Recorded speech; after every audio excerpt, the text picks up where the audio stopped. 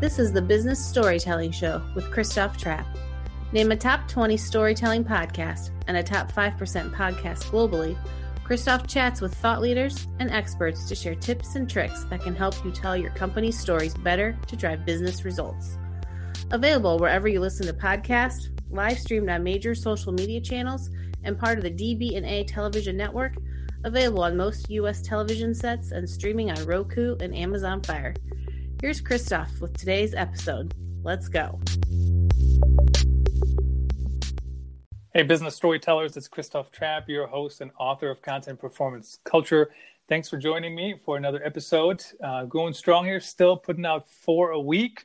Especially, I'm very, very surprised and interesting to see that the weekend episodes, you guys are really listening to them. So I'd like to know who are the people listening to shows at 4 a.m.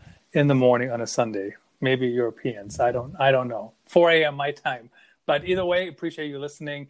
And today's topic is a topic we haven't covered at all on this show. And we want to talk about cost per acquisition. How do you come up with it? What is it? Why does it matter? All those kind of things that are of interest to you.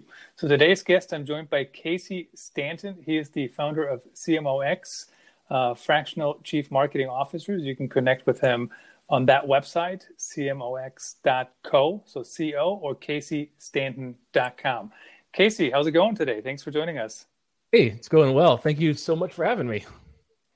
And always glad to have guests on like you. You did not reach out to me. I reached out to you. I heard you talk about part of this topic somewhere else. I don't know if it was on Twitter or somebody else's podcast. I think it may have been somebody else's podcast. Just on the fly, I guess you guys mentioned it.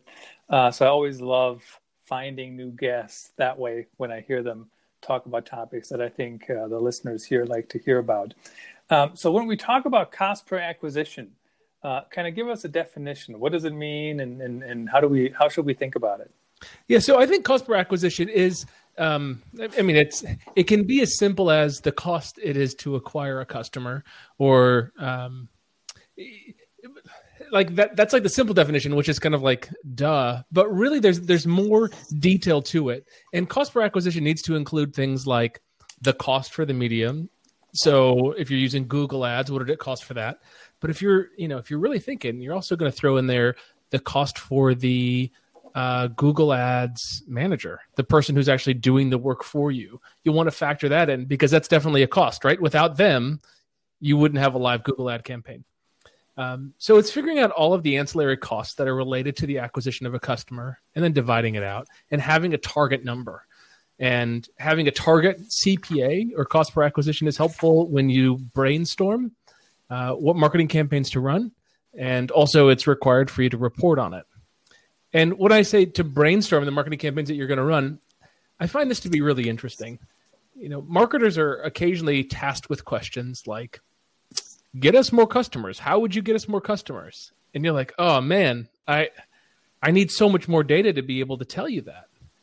And I think of like a chef. If you say to a chef, hey, make dinner, they're going to be like, man, that's really hard. But if you say, hey, chef, I've got, 1 fillet of sea bass, I've got some mussels, I've got a bottle of red wine, and all the typical spices and a couple lemons. Can you make dinner? Their answer would be absolutely, and they'd probably make something amazing. Now, when you say that to a chef, you're giving them guardrails or something that kind of confines their ability to create the right answer. And that allows for creativity. So when I think as a marketer, when we try to solve the problem of, let's say, drive more customers or drive more leads, we need to do that with some clear guardrails. And one great one is a CPA. When you know what the acceptable cost per acquisition is to, let's say, break even, then you can be creative. Does that make sense? Makes sense to me. And now, of course, I'm hungry, even though I'm not a wine guy. Can we substitute that for a beer? Yeah, perfect. Sounds great. Thank you. So I'm already negotiating with you. So how do we, so the cost of everybody involved. So first of all, a couple of things that came to my mind. First of all, that is a high CPA, right? Because if you have a team of people, especially when you get started, or let's say even if you just have one person, I mean, your CPA is going to be higher than it might be in, I don't know, a year or two, for example. So maybe that's something we can talk about. And then the other thing that came to my mind is when you count all that in, I'm just thinking about all the inefficiencies marketers have to deal with, right? Let's be in 6 hours of meetings because the bosses want to have meetings, or somebody wants to have meetings. Let's not just pick on the bosses here. And, then I got 2 hours to do my work, unless I want to work on the couch at home tonight. So how do you maneuver those two things? Yeah, it's a good question. So there's two costs, I think, in marketing. There's like the sunk cost of the headcount or the bench, all your platforms and things like that. Like this is a cost that you're going to have. And then there's the cost for the ongoing acquisition. Most companies that I talk to or our fractional CMOs talk to, they'll say stuff like, yeah, we've got a budget of $10,000 a month for marketing or $50,000 a month for marketing, which is always, I think, a little misguided. What I want to hear them say is, we've got X amount of cash to spend to figure out the right answer, and then we're happy spending 12% of revenue on acquisition moving forward. And that allows for some flexibility in the acquisition channels, right? Like you have to dump some cash in to go figure out how to acquire the person, the customers or the leads or whatever.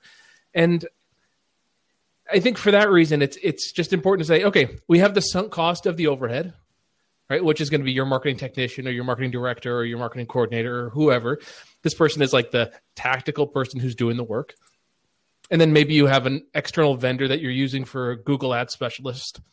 And you might take that in as like an additional cost. But hey, we're going to take 10 hours a week of our marketing talent's time to figure this problem out. That's the sunk cost. But on top of that, we have an additional budget, which is going to be $500 a week in paid ads or $5,000 a week in paid ads. And you can start doing some math on that to kind of identify the CPA. But I really encourage the listeners here to kind of bifurcate your budgets to a sunk cost or like a fund that you're testing with, and then the other one that you're scaling with. It makes no sense to have like a limited fund to try to scale with. You should have an unlimited fund to try to scale with once you have something that's proven. And for every dollar that you spend on marketing, if you're able to produce $3 or $4 or $5, it really doesn't make sense for you to be limited on what you can spend. You should be unlimited, right? And that's that percentage of revenue. So, of course, once you're growing, that math makes sense to me. But how about when you're not, when you're early on, right? How long does it take for the ramp up? I mean, I'm thinking about content marketing. We used to tell people, well, at least 6 months, right, to build a brand, to even get out there. And that used to be when we were in the organic era, when it was much easier to get in front of people without having to pay anything, right? Today, you got to run ads to get in front of people, and especially if you don't have an email list. So what's like the lead time? How long will you need to even get it set up and get going? That's a good question. And it really depends on the marketing tactic that you're using. So I love SEO, and I think SEO is a very intelligent strategy for a business. But how do you know the right keywords for SEO? Well, you got to go get a subscription to Ahrefs or Moz, and then you got to put together a plan. Maybe you're going to run some Google Ads first. That's going to take a while. Maybe you need 3 months of testing before you even start your SEO campaign.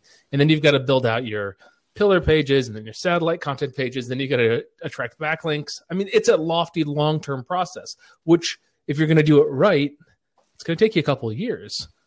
On the flip side, you can get a Google ad campaign for the search network live, by the end of the podcast. Those are easy to do. I'm not saying you can get a highly optimized campaign. No, that's going to take a while, but you can start snagging top traffic searches pretty quickly. So really it depends on the traffic source that you're using. I think one thing that marketers tend to get wrong is that they're looking for ways to sell the products that exist instead of looking for high margin products first that they can sell. So they're saying, okay, client, or okay, boss, or okay, partner. Yeah, let's just sell the stuff we've always been selling. But in doing that, there's a limited margin. And that business could maybe only be successful through referrals and SEO and not through paid traffic. So look at other ways to sell. And I say sell because marketing is salesmanship multiplied. I like that as a definition. Marketing isn't raising awareness or, brand affinity or any of that. Marketing is salesmanship multiplied. So it's the ability to sell through multiplication. It's like I can go door to door and sell vacuum cleaners, or I can run a full page ad in the New York Times and reach whatever it is, I think over 1 million households. So that's what marketing is, right? It's at multiplication. So I see the marketer's job is to sell. So I encourage the marketer to sell in ways that give them leverage. So an example is a high margin offering. So typically you sell software. Well, now sell software plus some consulting time on top of it. And that's the offer that you go out with. So instead of just straight SaaS, it's SaaS plus support. And that support, you charge a premium for it. And when you sell that, there's just a lot more margin as a result. So that's one idea. Another idea is to sell a one-to-many. And I think this is also underutilized because marketers, we think, how do we get in front of someone who has intent? Well, how do we work with the sales team to get them high qualified leads in like a B2B space to get them to make sales that are much bigger? So for example, I could go door to door and sell one vacuum cleaner, or I could go to a HOA and sell vacuum cleaners to the whole HOA. And it might be one sales conversation for each, and one has the potential of selling one vacuum cleaner and the other one to 200 units. So look as a marketer for ways to increase your leverage and sell, upstream. Same amount of labor maybe, but with a higher potential for reward. And so when you talk about marketing, it's not about brand awareness, some of those things. Talk about, so how do people know about you if they're not aware of your brand? How do you sell to them if they don't know you? So my belief, like if you look at a speedometer, right, and like 0 is branding and 100 on the speedometer is like a aggressive infomercial. I think of myself right at about the 70 mark. Okay, I'm not like an aggressive Billy Mays slap chop, like infomercial salesperson. But also, I don't think that the brand is going to do much on its own. I think a brand builds trust, especially for additional sales, or especially if it's a longer-term sales process.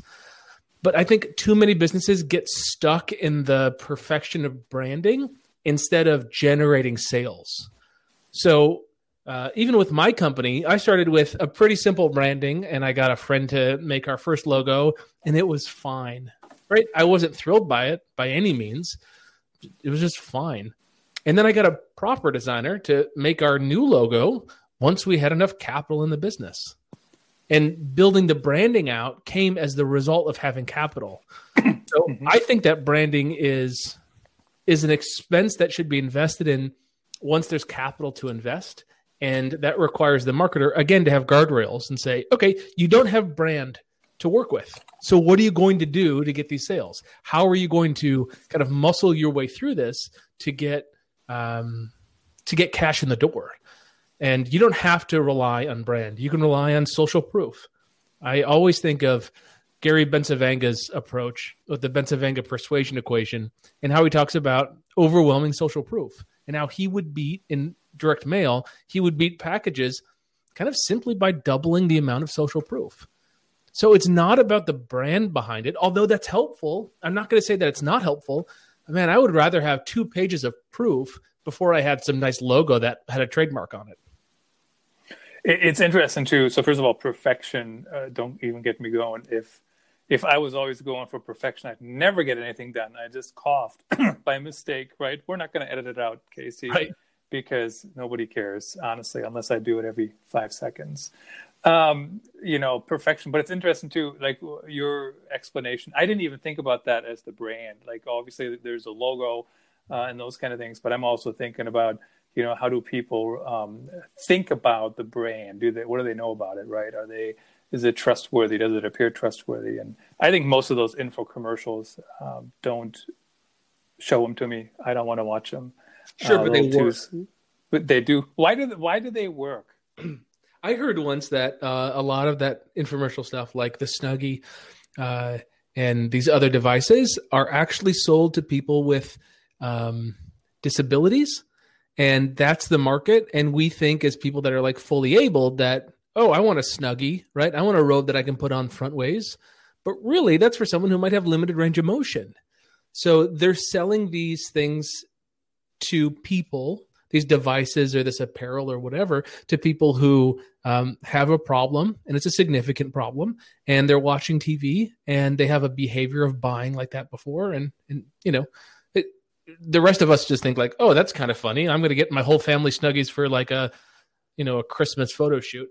But I think that the people that are buying it have pain. And then the secondary market is the people who think it's kind of silly and funny. Yeah, interesting.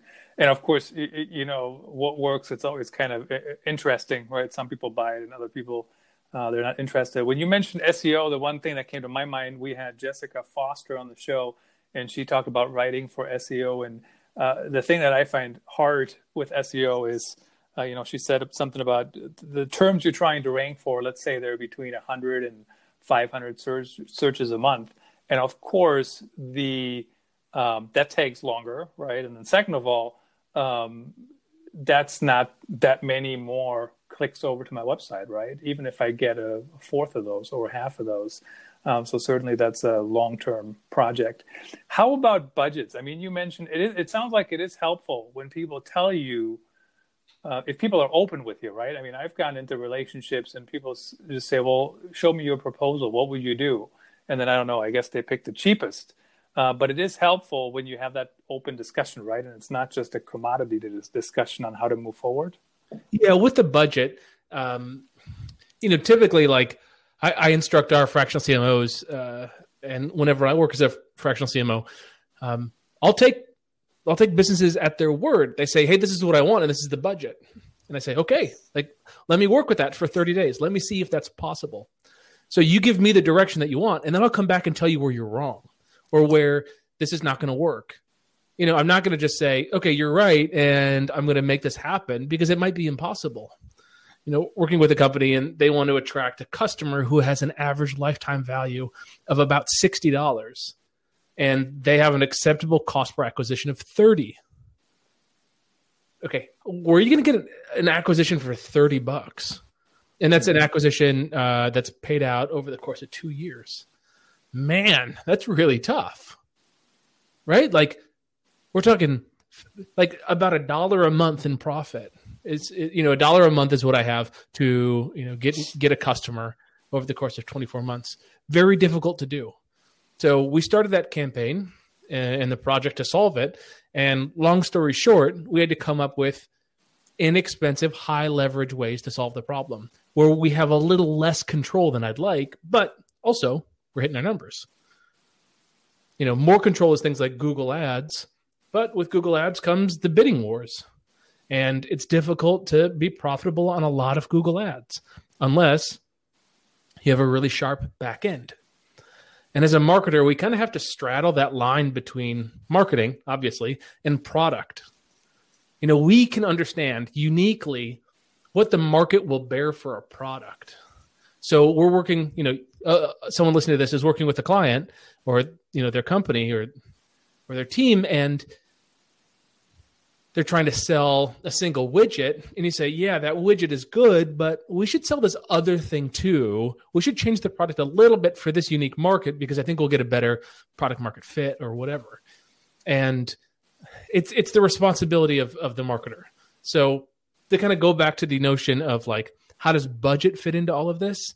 It's identifying what the market will bear, who the buyers are, and how to get in front of them, and then to get creative. It's really easy right now to get influencers. I mean, it's like really easy. Influencers are struggling, I think, generally. I think that it looks like a glamorous lifestyle. And I would say a gross majority, probably more than 95% of influencers, like, don't make enough to cover rent. So these people are struggling, and putting together a nice deal and paying them cash for them to do a video review, and then you boosting that video review, that's what it's about. It's not thinking that you'll get an influencer to do a promotion and get a windfall of sales. That's just like not happening right now. But you can certainly take an influencer's review of your product, and then you as the marketer go and push video views on YouTube and Facebook and be able to drive that to the target audience. Yeah, and I actually think a lot of people don't think about that, Casey, at all. It's a very siloed approach, right? Here's the influencer. You reach out and say, hey, can you promote this? Do whatever you're doing. And the other thing that I ran across recently, and I blogged about it over on authenticstorytelling.net, and this is not an influencer relationship per se, but I was on Nick Westergaard's On Brand podcast, and then I was on Jason Falls, the Jason Falls show at the time.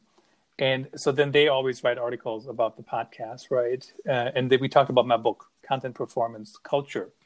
And when you search for content performance culture, I'm not sure if it's still the case, but their pages show up really high, right? So it's interesting because in my opinion, them showing up high actually gives credibility to my book, which is right above it, right? You can buy it, and then now they're showing up. I mean, that's... I don't know. Maybe people are not.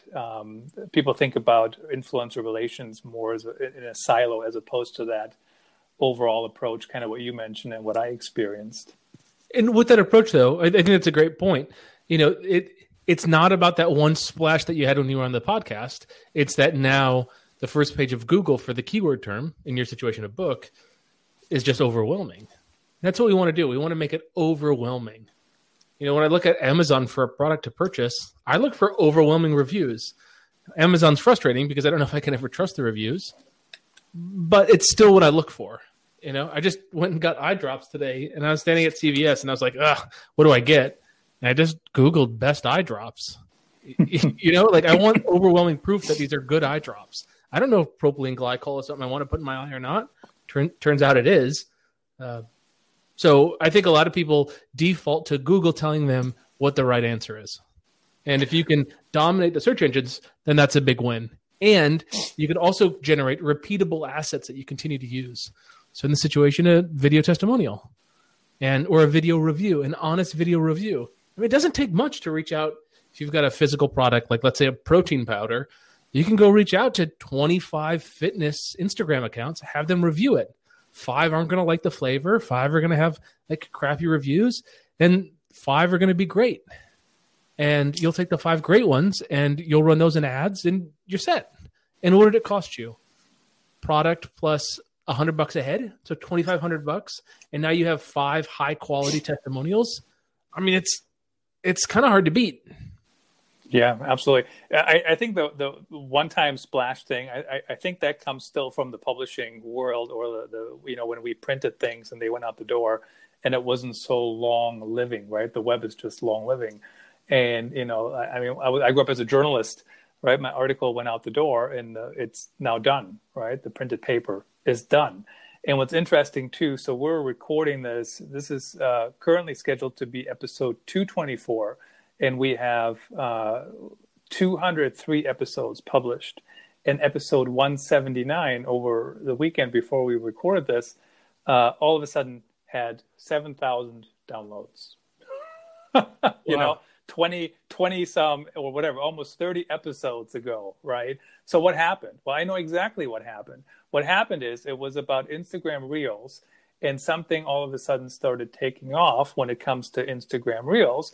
And that episode was kind of answering that question. Not exactly, because it wasn't a problem then when I recorded it, but it kind of touched on it, right? So my point is, back in the day, I would have just been like, hey, how was yesterday's episode? How was today's episode? But people are listening to these things now, all the time, and they get recommended. So we're talking about cost per acquisition.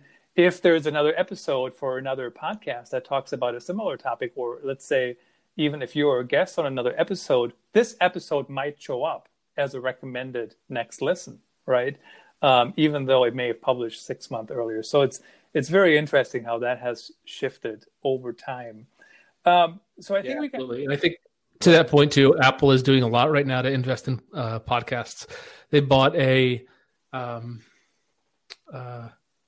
like a suggestion engine, and they're rolling that into the new Apple Podcast platform.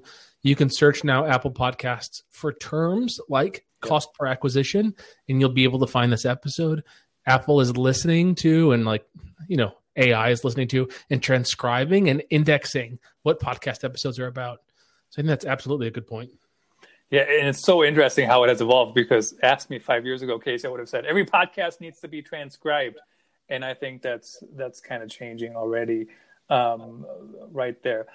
Some of this cost per acquisition math can get complex, though. How do you make it simpler, or is it just a complex thing? It certainly can get complex. You're right. And again, it's unique to the company and to the offering. I think if it's too complex, it's tough. So a quick story is I worked on a project a few years ago. I don't know, maybe 8 years ago. And there was this number that we had, which was called dollars per lead, DPL. And that was the value of each lead that came in on average. And we built the whole business on that. Come to find out that it was a completely made up number. Like it was multiplied by some irrelevant constant that just, it was wrong. And when we figured that out, we realized for 6 months, we had built a marketing campaign on a number that didn't work. But despite it being wrong, it was close, right? And close could mean the difference of being profitable or not. So I'm not encouraging you to not have good numbers, but you can run a pretty simple test, and there's these caveman tests, right? And I think Donald Miller has a caveman test around branding, but I think there's some pretty basic tests around, marketing numbers. Does this make sense? Can I just do some basic multiplication and figure this out? Does this check out? Similarly, if I look at a promotion, if I close my eyes, open them and close them again, does it pass the blink test? Do I know what the promotion is? Is it reasonably clear without really reading it what this is about? So I think you can do that with your CPA, your cost per acquisition. And I think that you should put more time and effort into it. And maybe you're going to have to pull something like Wicked Reports or some other, better analytics than maybe just Google Analytics. You might have to go offline and do an Excel sheet and figure it out. But just have a target, know what it is, and know that it'll change over the course of the next month. But, you have a target that you're aiming for. And as long as you're close, you're probably on the right track. I think it's really easy to get caught up in the perfection or the absolute specificity of things at the cost of figuring out the right marketing approach and testing. So I'd rather know that the acceptable CPA is $25 and have it really be, 20 to 30 and get campaigns out and live and see what I can do versus spending an extra 2 months really dialing in that number only to find out that it's $22.50. I'm laughing because I remember when Casey Cheshire was on the show, we were talking about lead scoring and I lead love that generation. Guy. Yep. Hardcore marketing show. He is awesome. And he says, I've been in meetings where people argue over whether they should be given eight points for that or 10. He goes, what a waste of time for anybody's meeting. Plus today, of course, that's almost automated. Can we talk about meetings for a second? Man, if you just take the head count of people in a meeting and multiply it by their hourly rate, I saw a tweet on this. I don't know who to attribute it to, but it was something like a low-level person in an organization or a mid-level person has to run up the chain of command for $100 budget to buy books for personal development, right? You have to get finance to agree to this or whatever. But that same person can host a 30 or 60-minute long call with 5 top people that has an hourly cost of, let's say, $1,000. It's foolish how we abuse meetings and people's time, and then we penny pinch things that help people develop. Yeah, you know why that is, though, right? It's because the $100 feels like real money, and the people are already there, right? So that's why I think that's why people do it. But I do that all the time, Casey. When I go into a meeting or I'm, if I'm working with somebody and there's a bunch of people in the room, I say, "Oh, this is an expensive meeting. I'll try to make it worth your while," or something like that. Yeah, and, that's important to note it. But a lot of people don't like that, right? Because I just pointed out something that's very uncomfortable. First of all, now everybody's thinking about, how much does everybody make? And then second of all, right, is it really worth having a meeting for this? Or it could have just been a Slack message. When you talk about the CPA, though, I mean, are we talking about trying to figure out exactly the salary of the people involved? Or how do you know? Who does that? I mean, are we talking about salary transparency now, or is there just like a flat fee that we tie into the cost per acquisition? Yeah, so I think that if you're going to have that level of granularity and specificity, and you are going to include the overhead of the marketer and the staff that's going to be running it, I think there has to be some transparency in what people are paid. And maybe that's not appropriate for the marketer to have it. And maybe this number has to come from finance. And finance has to work with HR to figure it out. Right? There could be a departmental hourly rate averaged that you're given. So while the marketing coordinator might be at 70, the director might be at 100, and the CMO might be at 175, you average that out, and it's $100 an hour for anyone's time. There's some shortcuts there that don't require excessive number crunching, just to give you a good target. And again, that's what you want as a target. And you're going to run it for a while, and then you're going to stop and do a review. There's always postmortems after something goes wrong. But when something goes right, people rarely figure out what went right. They don't have an interim kind of meeting to say, okay, what are we doing? What's working? Why is it working? What's our hypothesis? I mean, as marketers, we joke that, we have this lab where we test stuff, but is anyone actually recording hypotheses? So your hypothesis is, okay, our acceptable cost per acquisition is $100. So then you run some campaigns to figure out if you can drive in customers with that. And then how do you review that? What's your cadence? Where do you write these hypotheses? Where do you write what you found based on your hypothesis and your test? Are you actually reviewing that to get better and get smarter? Or are you simply just doing tests without really looking at the results? Yeah. So do you think, hypothesis, I mean, I still remember, and I sometimes it doesn't feel very good when I even think about it. But depending on where you are or what organization you're in, right? I mean, a hypothesis is kind of it could be a bad idea theoretically, right? Or it could be a really good one. But we are all taught, right? We are looking for the right answer in the fastest way possible. That's basically what school is about. And of course, my mentor, former media company CEO Chuck Peters, talked about that at length. But at the end of the day, it might not be the right thing to do, right? It might not be the thing that worked. So I can see why that's hard for people to do it, right? We just want to, who doesn't want to be right, but we do have to test things.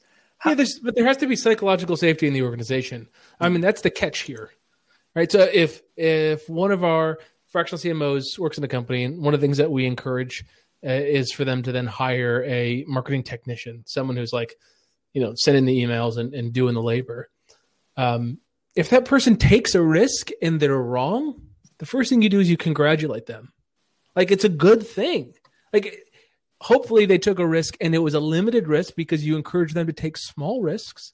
It's foolish if they go and blow 10 grand on a single media buy that was never even tested beforehand, which has happened. But on the other hand, if they're I had this wild idea, I had some extra time on Friday, I put up a Google ad campaign, I ran it over the weekend for these keywords to this landing page, and it didn't work. It's cool, great, thanks for doing that. It's a limited test. What do we spend? $200? Great, no big deal. Let's put that as something that we tested and it didn't work. Why don't you think it worked? Can it work? It's if you run a marketing campaign and your acceptable cost per acquisition again is $100. And you drive people in at 120, to me, that's not a failure. To me, that's just 20% over. So how do you fix that? Well, it's a little optimization on the keywords that you're using, getting rid of the crappy keywords if you're doing paid ads, or getting your landing page to convert just marginally better, or a better follow-up email sequence for leads to convert to customers. Whatever the thing is, that's solvable. So as marketers, we have to look at that data, and we have to truly be scientists. We can't just come up with a creative idea, which is arguably the most fun part of marketing, I think. It's just being creative, but creativity alone doesn't get you any result. So you have to then do the hard work of testing, reviewing, iterating.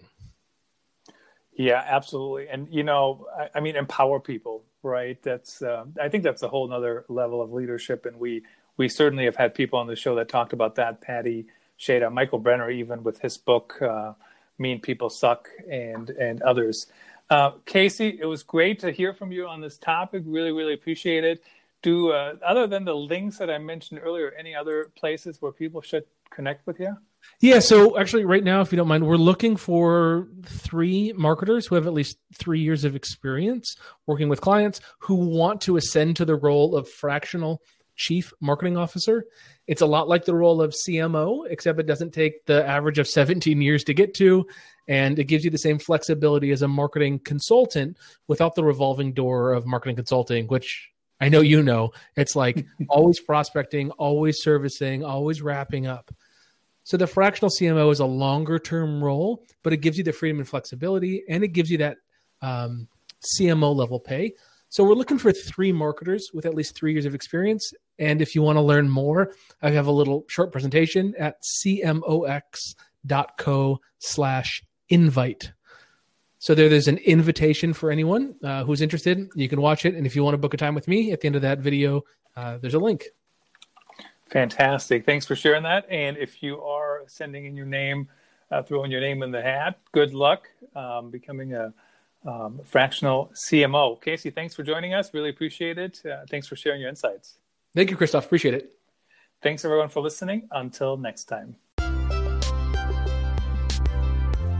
That's a wrap. Thanks for tuning in. Please rate and review our show on your favorite podcast channels.